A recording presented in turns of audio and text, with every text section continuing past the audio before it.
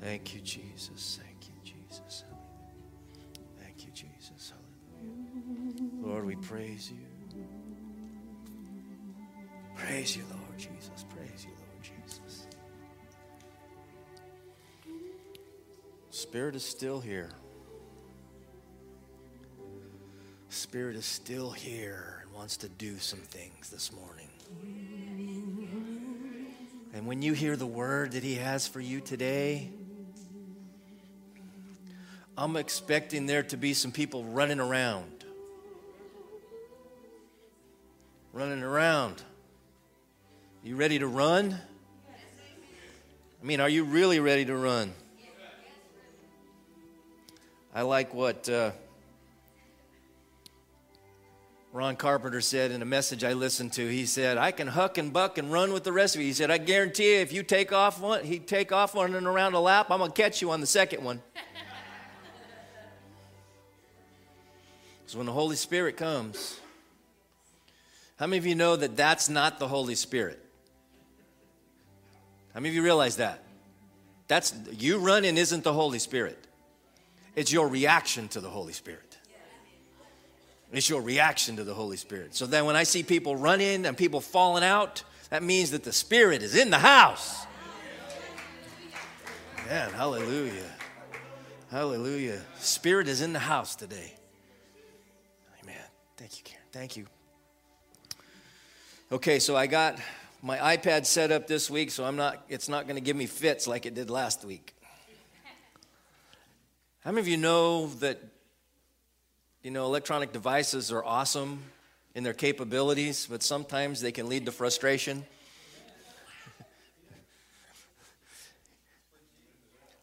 Huh? And the reason that I had it, I got a new one. And so I didn't have it set up quite right last week. So now it's ready to go. It's ready to go. See, when the Holy Spirit is here, my reaction is that I start to.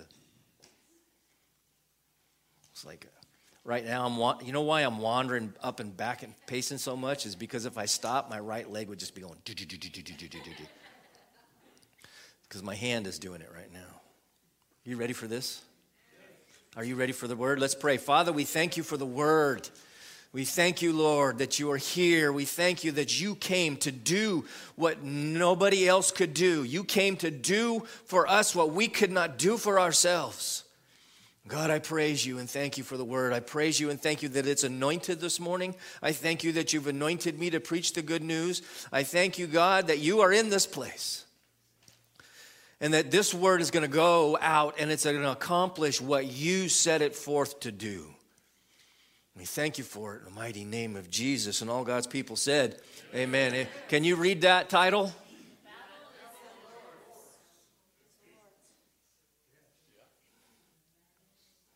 Doesn't belong to you. Doesn't belong to you. This morning we're going to be looking at 2 Chronicles chapter 20. How many of you have read 2 Chronicles lately? My wife says, I have. 2 Chronicles chapter 20, and this is the story of King Jehoshaphat, or however you want to pronounce his name. Jehoshaphat. This is his story. See, Jehoshaphat, I'll give you a little background of what Jehoshaphat is, or who he is. He's a king of Judah. You don't have to have that verse up there yet, Vicki. He's the king of Judah. How many of you know the king of Judah and the king of Israel at this particular time were two different people? There was a northern kingdom and a southern kingdom. And Jehoshaphat was the king of the southern kingdom of Judah, which was the kingdom that included Judah and Benjamin.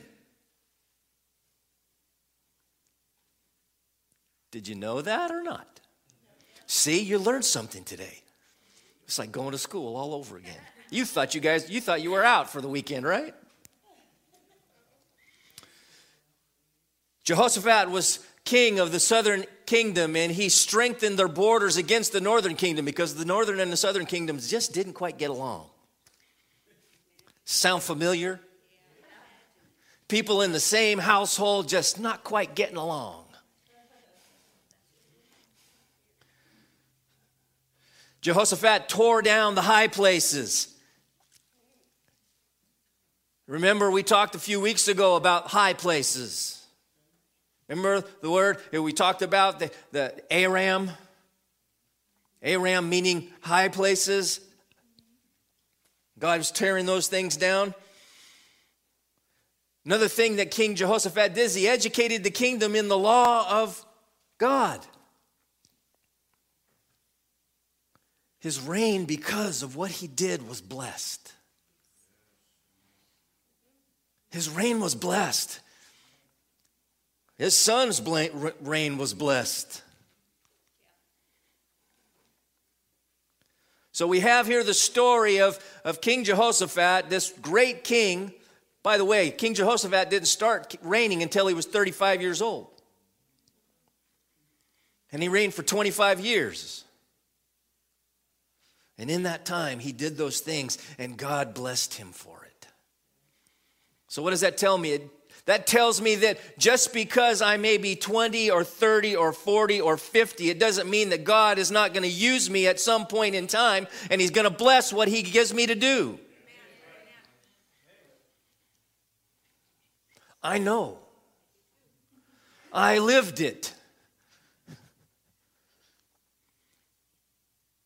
But here's the story of somebody comes in, and I don't know who it was, it doesn't really say who it was, but they came to notify the king, said, the king, there's a vast army coming to attack us, and they're already at En-Gedi. This is a desert. They're already there. That means they're on their way. They're the Moabites, the Ammonites, and the Meunites. There's a lot more other ites, but just not in this particular battle. When they were coming together, a vast army. They didn't come up and say, hey, king, we got a few guys coming over here to cause some trouble. No, he said, we have a vast army coming, and they're almost here. You remember En-Gedi, how desolate the place is?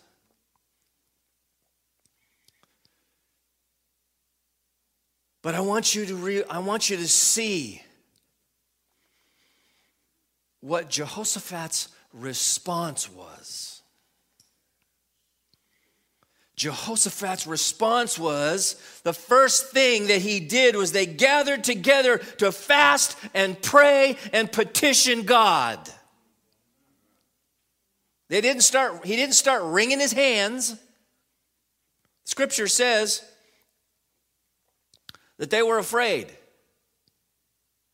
But instead of just sitting by and wringing their hands and worrying about what are we going to do? Oh no, what are we going to do? What are we going to do? What are we going to do? What are we going to do? No. Jehoshaphat knew where his strength lied. He knew where his power was from, and he went and said, we, not just him, but we are going to fast, we're going to pray, and we're going to petition God. That's what we did for 4 weeks this last month. We fasted, we prayed, and we petitioned God. What did we petition God for? We petitioned God for vision and to open up his vision for us as a church and to lead us and to guide us into the places that we're supposed to go, to touch the lives that we're supposed to touch. Because there's a plan for us, and we have to touch those folks. God has designed it and ordained that we do it. Not somebody else do it. Somebody else has a mission and a job of their own to do. We have to do our job. Otherwise, somebody else has to pick up the slack. And I don't want people picking up the slack for me. I have a better work ethic than that. And I'm assuming and hoping that you do too. Because you're here. Says he resolved to inquire of the Lord. He acknowledged the Lord in the matter. Scripture says in Proverbs 3, 5, and 6, in all our ways, acknowledge him. What does that mean? That means, I talked about this some time ago too. It's not just saying, hey, giving a nod to, or to, hey, God, I see you there. No, it's realizing that He's in charge, that He takes care of everything. And we acknowledge Him and say, God, what is it that you want us to do? Where is it that you want us to go? Who is it that you want us to talk to? I acknowledge you, God. Another thing that has to do with this is they had some, they looked to God, and it wasn't like they were asking God to do something that He wasn't inclined to do. The reason is because they were defending His promised land. They were defending what God had promised them. And when God promises you something and somebody comes against it, you can go to God and rest assured that He is going to help you defend what He has given you, defend the promise that He has told you.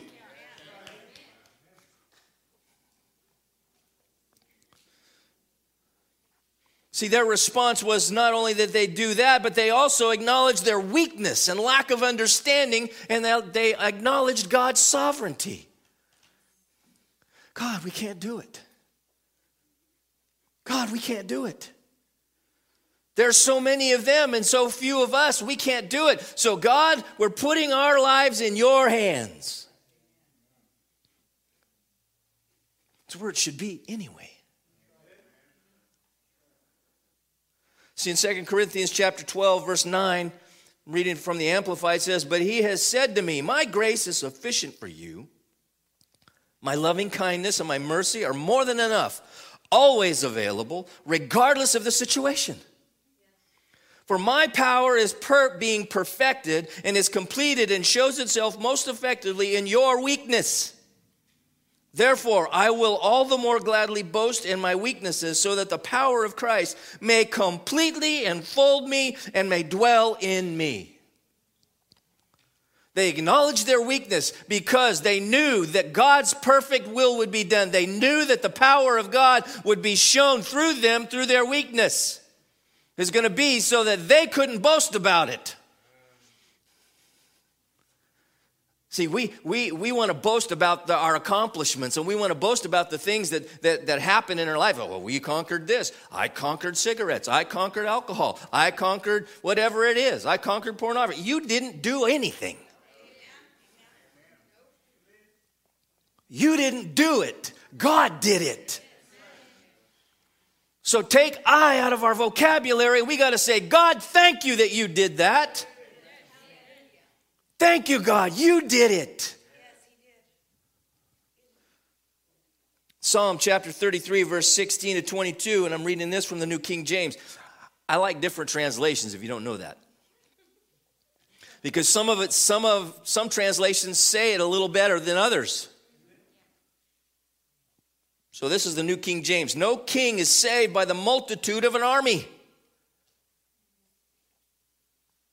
A mighty man is not delivered by great strength. A horse is a vain hope for glory. Neither shall it deliver any by its strength, great strength. Behold, the eye of the Lord is on those who fear Him, and those who hope in His mercy, to deliver their soul from death and to keep them alive in famine. Our soul waits for the Lord. He is our help and our shield. For our heart will rejoice in Him, because we have trusted in His holy name. Let your mercy, O Lord, be upon us, just as we hope in you. It's not in my strength. It's not in the strength. You know, there's another scripture that says some trust in chariots and some trust in horses, but we will remember the name of the Lord our God. Why? Because God is going to deliver us. The battle belongs to Him, not to me. It doesn't belong to you. It belongs to Him.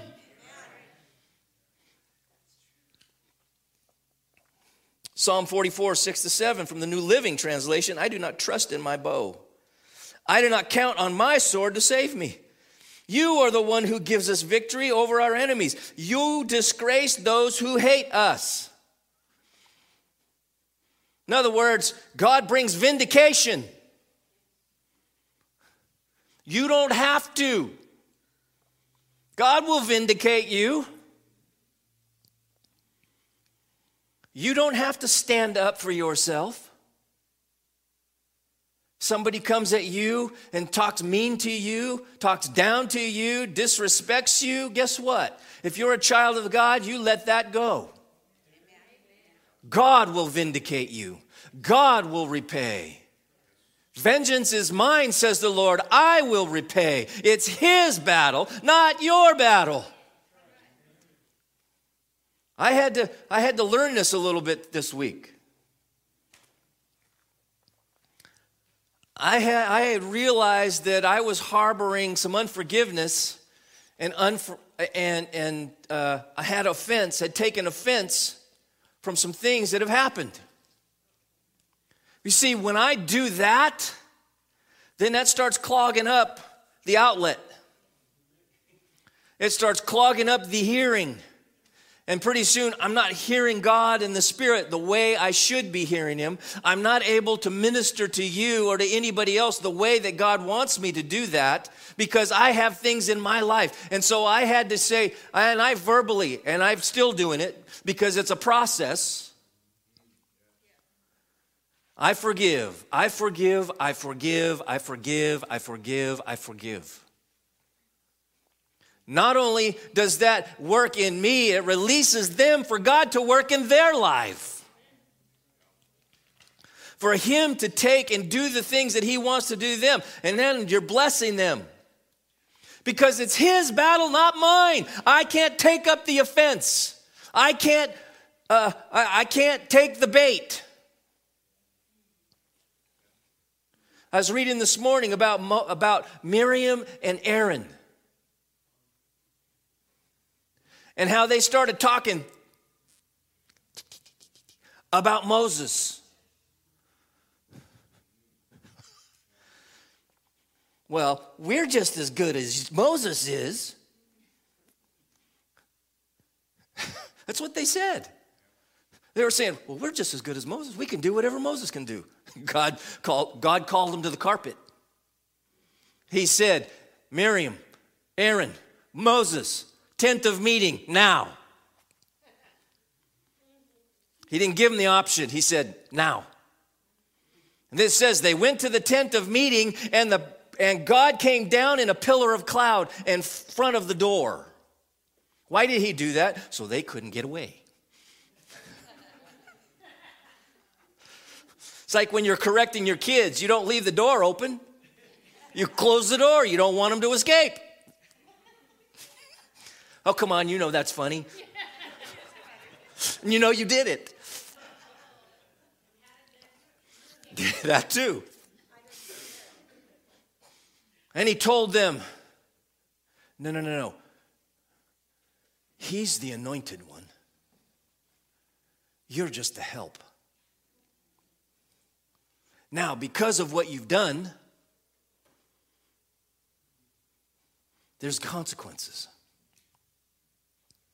And when God left, it says that Miriam walked out of the tent and she was white with leprosy.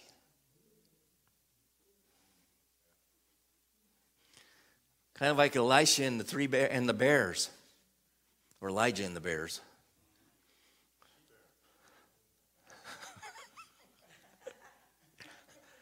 Don't mess with the man of God. Don't mess with the anointed and the anointing. You'll pay for it. You will pay. Hopefully, the anointed one is going to do the same thing that Moses did. Because Moses, they went to Moses and said, help us, Moses. We're going to, leprosy back then was a death sentence. They cried to Moses, and then Moses said, what are you, crazy? You did it, now you suffer the consequences. He didn't say that. He petitioned God to heal them. He didn't take the bait. He didn't, because if he had taken that bait of offense, his ministry would have been through. His anointing would have gone. But it wasn't his battle he was fighting. It was God's battle. And God was taking care of it. He was just obedient. He was obedient. His response was obedience. And Moses' response was obedience. Moses didn't take up the offense, but he prayed for healing. And what does it say? It says that God told them, okay, so what's the normal thing if you're unclean? You got to go outside the camp for 7 days. So sent Miriam out to the outside of the camp for a week, and then once she was done, then she came back and was restored. There's a lesson here. So what's our response going to be? What's our response? Are we going to try to do it ourselves? Or are we going to let God do it? Because of the response of Jehoshaphat, this is what God did. See, there was a response.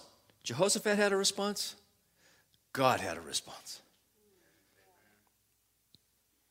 When we respond, God responds. God responded and spoke through a Levite named Jehaziel, who was a descendant of Asaph.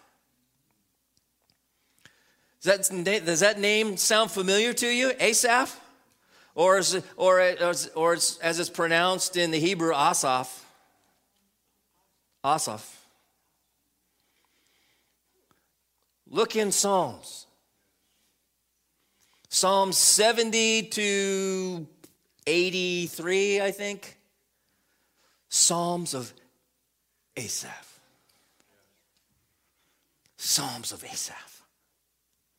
And God used a descendant of Asaph to speak. He came over, just came on him, came over him. The Spirit of God came over him, and he began to speak.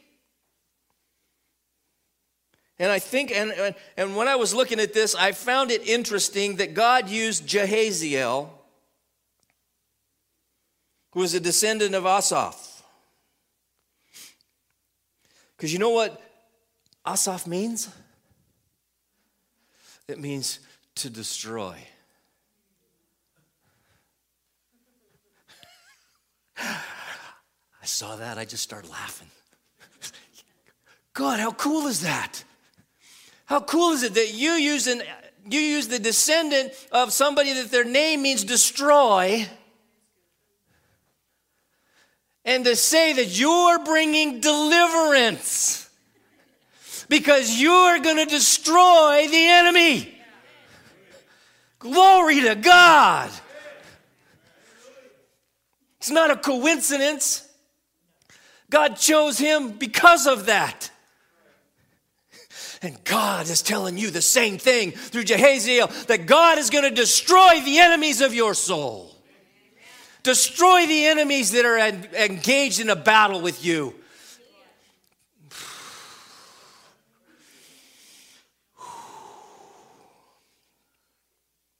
Second Chronicles chapter 20, verse 15. It says this. He said, this is what Jehaziel said. Listen, all of you of Judah, and you inhabitants of Jerusalem, and you, King Jehoshaphat. Thus says the Lord to you, do not be afraid nor dismayed because of this great multitude, for the battle is not yours, but God's. Those things that you're going through, they're not your battle, they're God's. They're God's battle. They're God's responsibility, because God said that he would keep us to the day that I'm going to have to quote it. And he is faithful to keep that which I've committed unto him against that day. You've committed your life to him. He's going to keep you and sustain you against that day. What day is that? The day we stand before Jesus. And he's going to keep you, and he's going to sustain you. He's going to hold you up with his mighty right hand. The battle's not yours. I figured I'd get a little bigger response than that. In Hosea chapter 1, verse 7 from the New Living Translation says, but I will show love to the people of Judah. I will free them from their enemies. not with weapons and armies or horses and charioteers, but by my power as the Lord their God.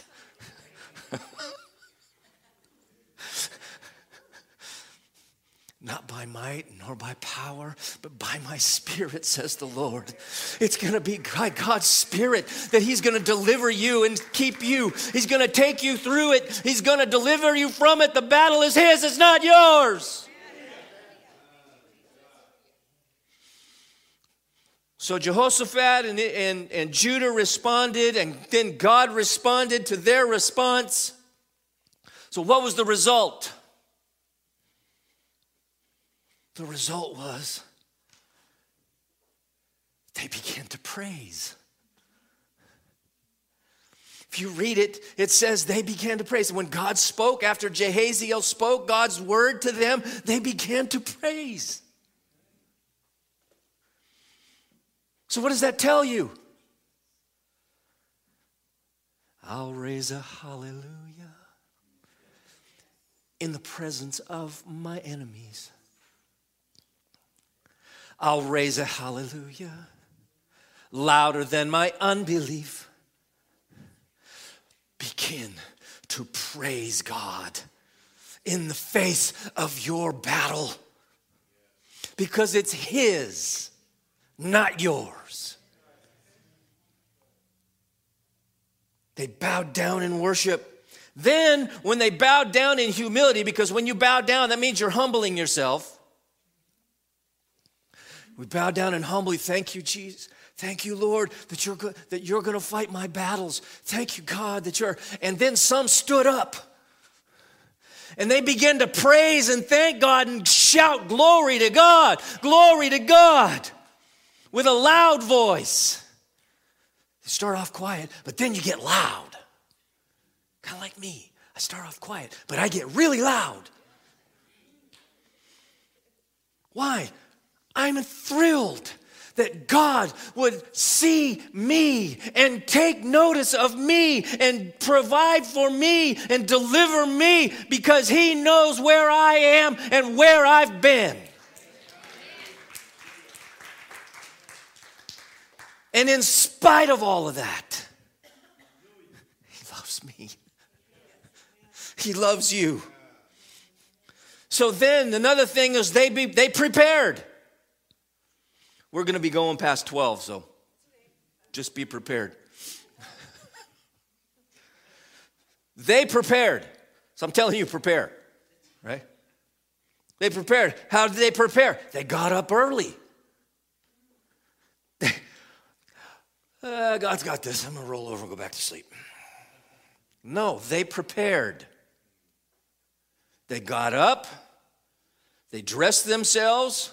They didn't dress themselves in everyday clothes. They dressed themselves in battle gear. They prepared for rain. They ate. Then they went and they gathered together. See, God is telling us to do things. The battle is His, but yeah, we have to prepare ourselves. We've got to prepare ourselves for the deliverance. We got to prepare ourselves for the answer. If we're not looking, we'll miss it. It'll go right on by.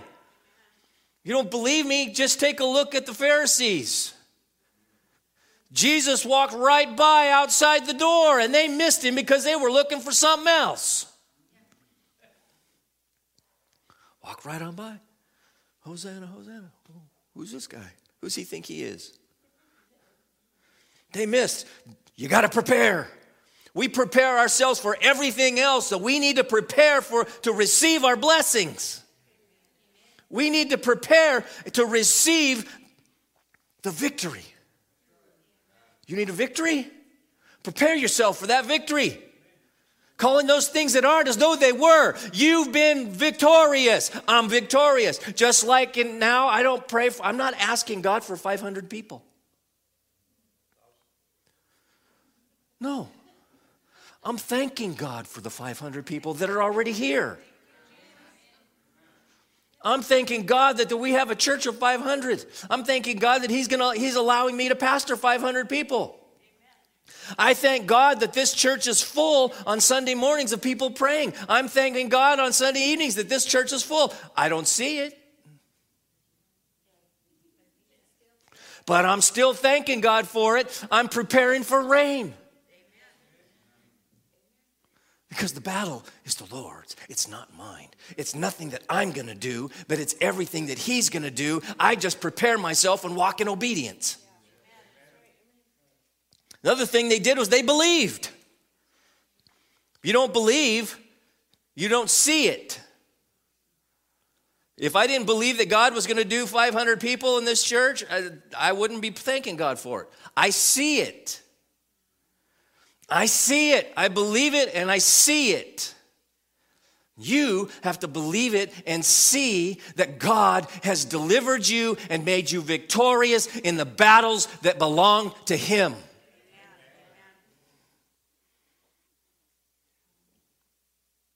See, they had to be obedient. Well, how'd they show it? By placing singers in the front.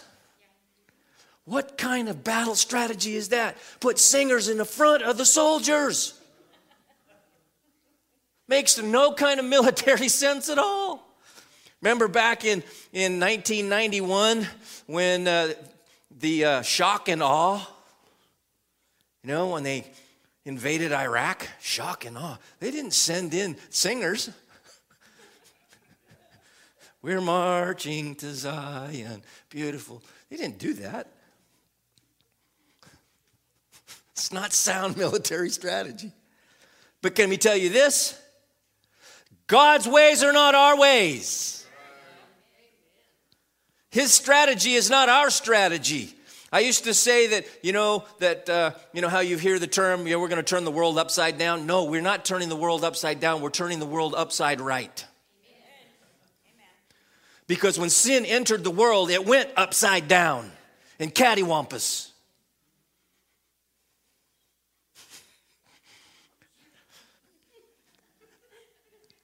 It went haywire.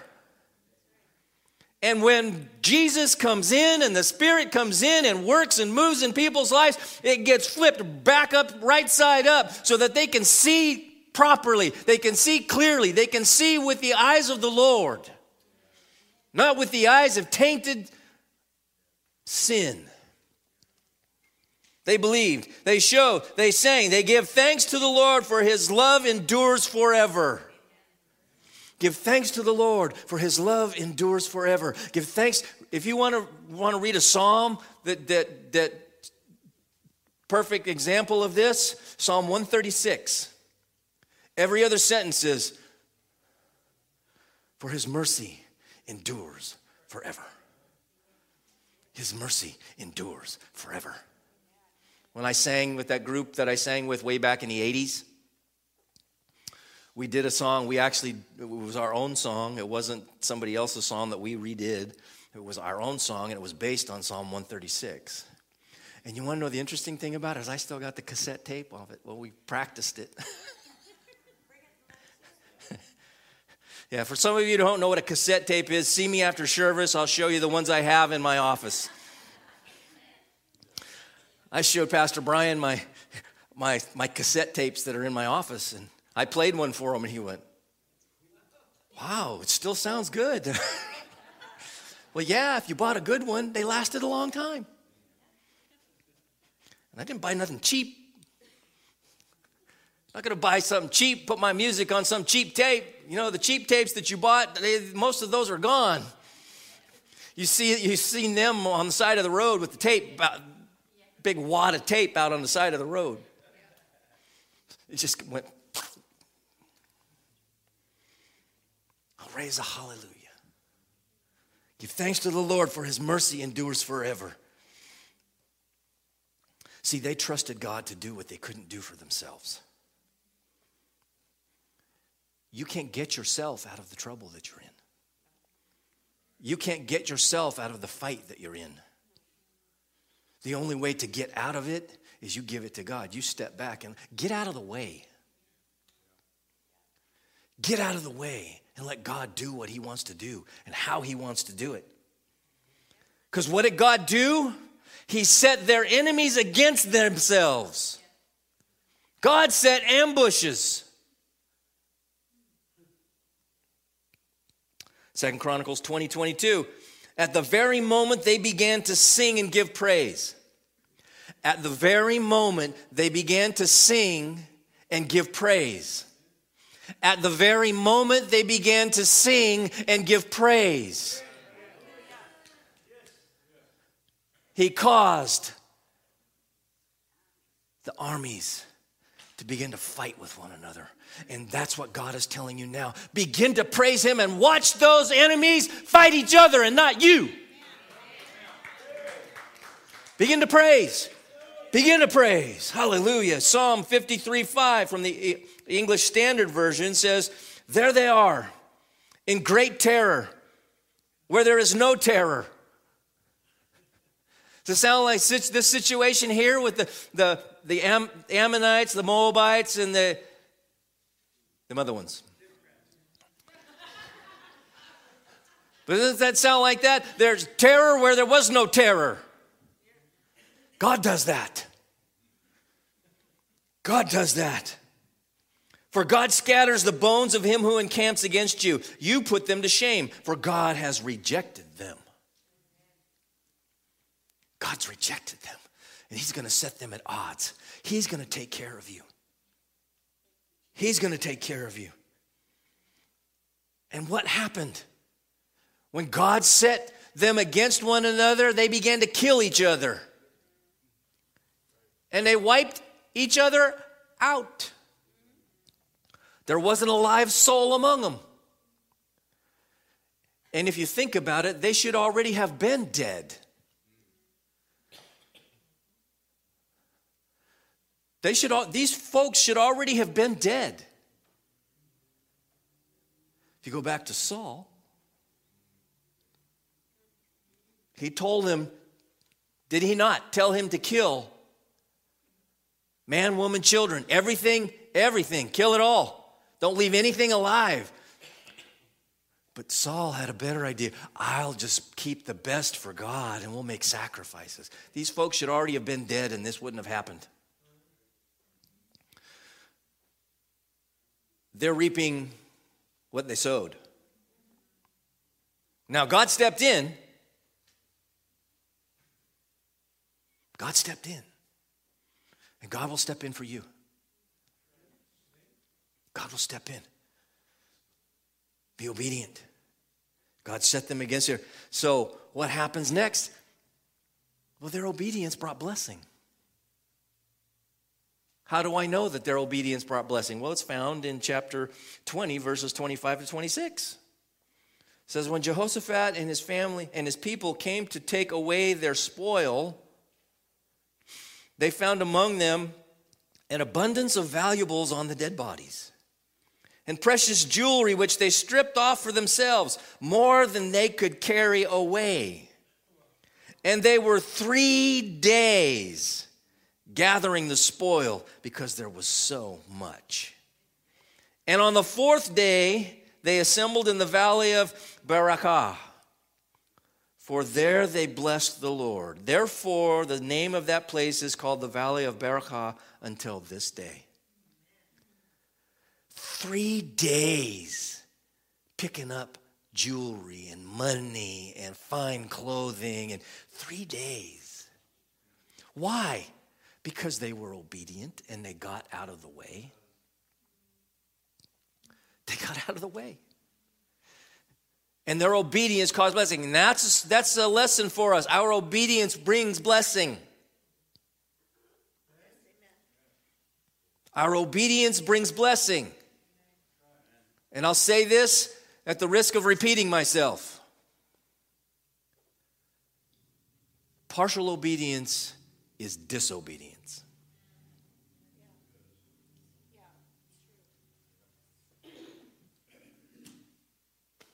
Just like a partial truth is a lie. It's like taking a glass of water and putting 1 drop of poison in it and then drinking, hoping it's not going to bother you.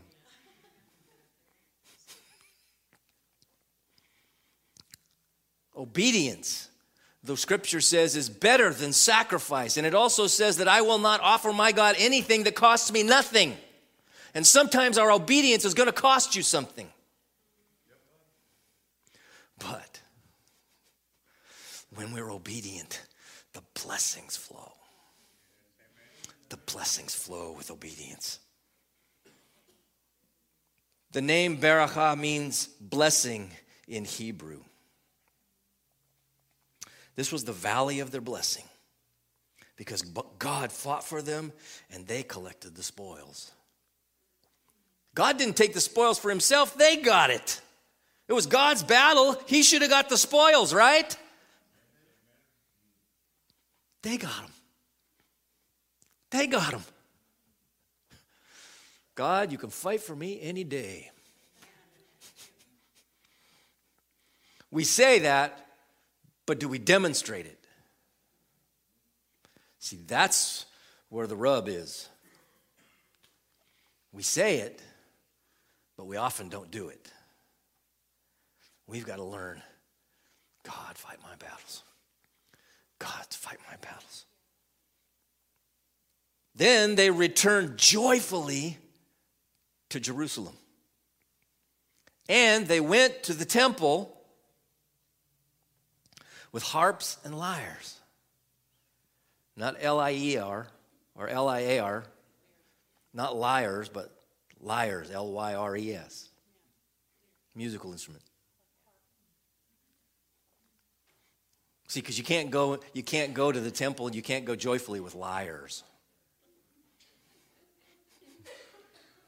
Because there's no joy with liars. I didn't even have that in my notes. That's just a spur of the moment Holy Spirit thing. They went joyfully. They continued to worship and praise God.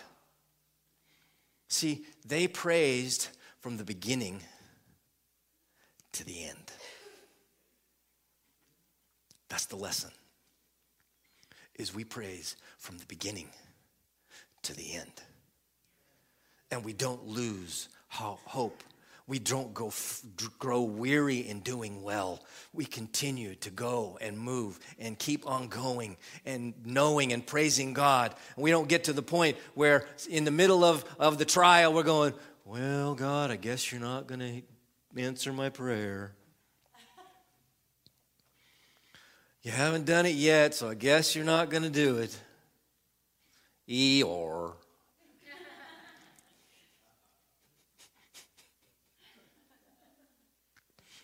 Oh no, we'll never make it. We will make it. We will make it. We're victors and not victims. That means we praise from the beginning. God says to praise. We praise. Thank you, Jesus. We praise him in the middle of the problem. We praise him, and at the end, we give him thanks and glory because he brought us through praising the whole way.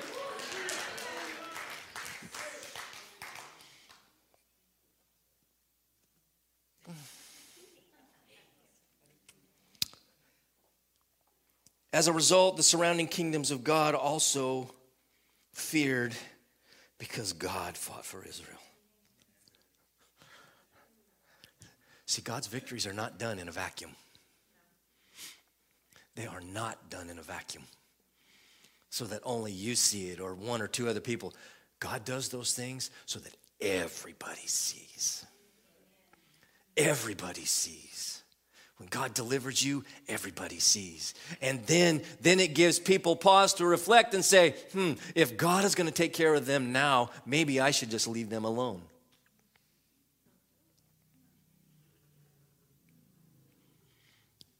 You want people to leave you alone? You want people to stop talking bad about you? Start praising the Lord. Thank you, Jesus. They're talking about me. Thank you, Jesus, that they're spreading rumors.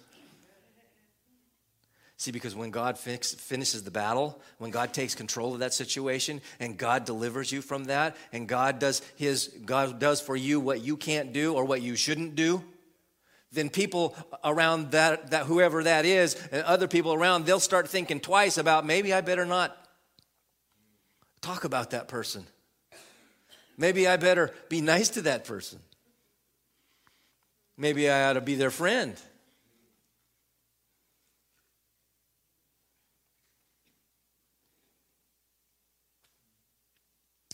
It's for God's glory to be revealed. It's not for, the bottom line is it's for God. It's to point to Him. It's to point us to Jesus. It's to point us to the cross. It's to point us in the direction of heaven. That's why God does all these things. He doesn't do it just to bless you. He does it so that other people will see and other people will want what you have. They'll want it. See, the whole idea of us being a church is that we bring people to the foot of the cross.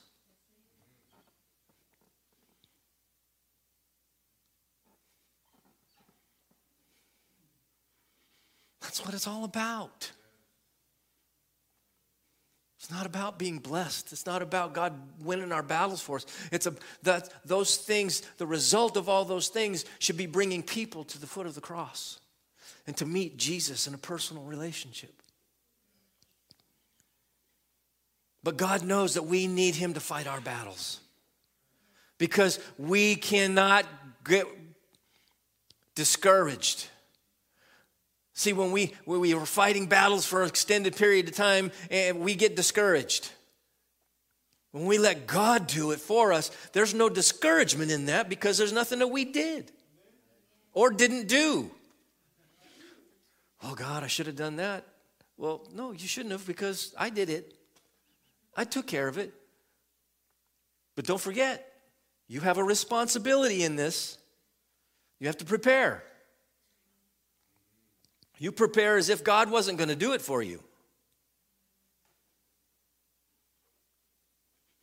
All the while knowing He is. And that I don't have to worry. I can get dressed, I can get ready for battle, and I can stand there and I can watch God. Watch what He does. Watch what He does. God responded to their obedience and acknowledge of Him. See, our spiritual battles must be fought with spiritual means. You can't fight spiritual battles with worldly and fleshly means. For the weapons of our warfare are what? They're not carnal. They're not fleshly. But they're mighty to the pulling down of strongholds. Pulling down. It's the walls of Jericho coming down. The walls of Jericho, those walls that people that you know have built around themselves to protect themselves, and you're just walking around praising God. Glory to God, thank you, Jesus. Glory to God, thank you, Jesus. Glory to God, thank you, Jesus. Those walls are coming down. Thank you, Lord, those walls are down. Thank you, Lord, that those walls are flat as a pancake. Thank you, Lord, that you're doing the work in these people. Thank you, God, what you've done. I see it, I believe it, I trust you for it. Thank you, God, I'm giving you the victory. I'm giving you the glory because it's your victory. And pretty soon, those walls that those people have placed up around themselves, all of a sudden they're gone because you pulled down the stronghold. That's what a stronghold is. You've pulled it down. Pull it down. I wish that we would all learn this lesson so well because we remember it for a while and we forget and we go back. But I don't want to go back anymore. I want to remember that everything I need to do is praise God. It's because the scripture says, not that one. I just said that one. It says, for our struggle is not against flesh and blood, but against the rulers, against the authorities, against the powers of this dark world. See, those are three different people. And against the spiritual forces of evil in the heavenly realms. Flesh is not going to cut it when you're dealing with that. Our battles are not against flesh and blood. It's not against those things. It's against everything that comes against God and is anti-God and the things that try to destroy everything that God stands for. That's what we're all about. Because in Romans 8:31 it says, if God's for us, who can be against us? If God is fighting my battles, can they win? Can the enemy win if God is fighting my battles? Then why do we act like it? Goes back to we say it, but do we live it? So what battle are you confronted with this morning? Are you confronted with a physical battle? Are you facing a spiritual battle, a physical battle, an emotional battle? What kind of battle are you facing this morning? You know how to get the victory? Start praising. Start praising. You have a problem with your thought life? Start praising. You have a problem with your family? Start praising God. Not that you're having problems with your family. You start praising God that battle is His and that battle is over. The battle belongs to the Lord. Let's all stand.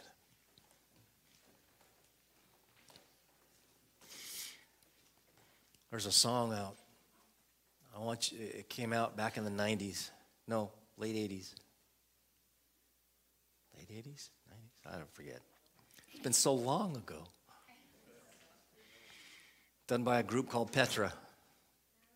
But it was actually written by Jamie Owens Collins. It's called The Battle Belongs to the Lord. That's your homework for this week. Listen to that song. When the enemy comes in like a flood, the battle belongs to the Lord. I want you to listen to that. I'm serious. That's your homework for this week. Every head bowed, every eye closed, please. No one looking around. You say, Pastor, I have a battle. I'm going through something. And I've been trying to take care of it myself. But I'm going to give it to the Lord. And I'm going to let the Lord fight my battle. I'm going to let the Lord fight for me because all I'm doing is getting in the way. If that's you, I want you to raise your hand. Thank you for those hands. Thank you for those hands.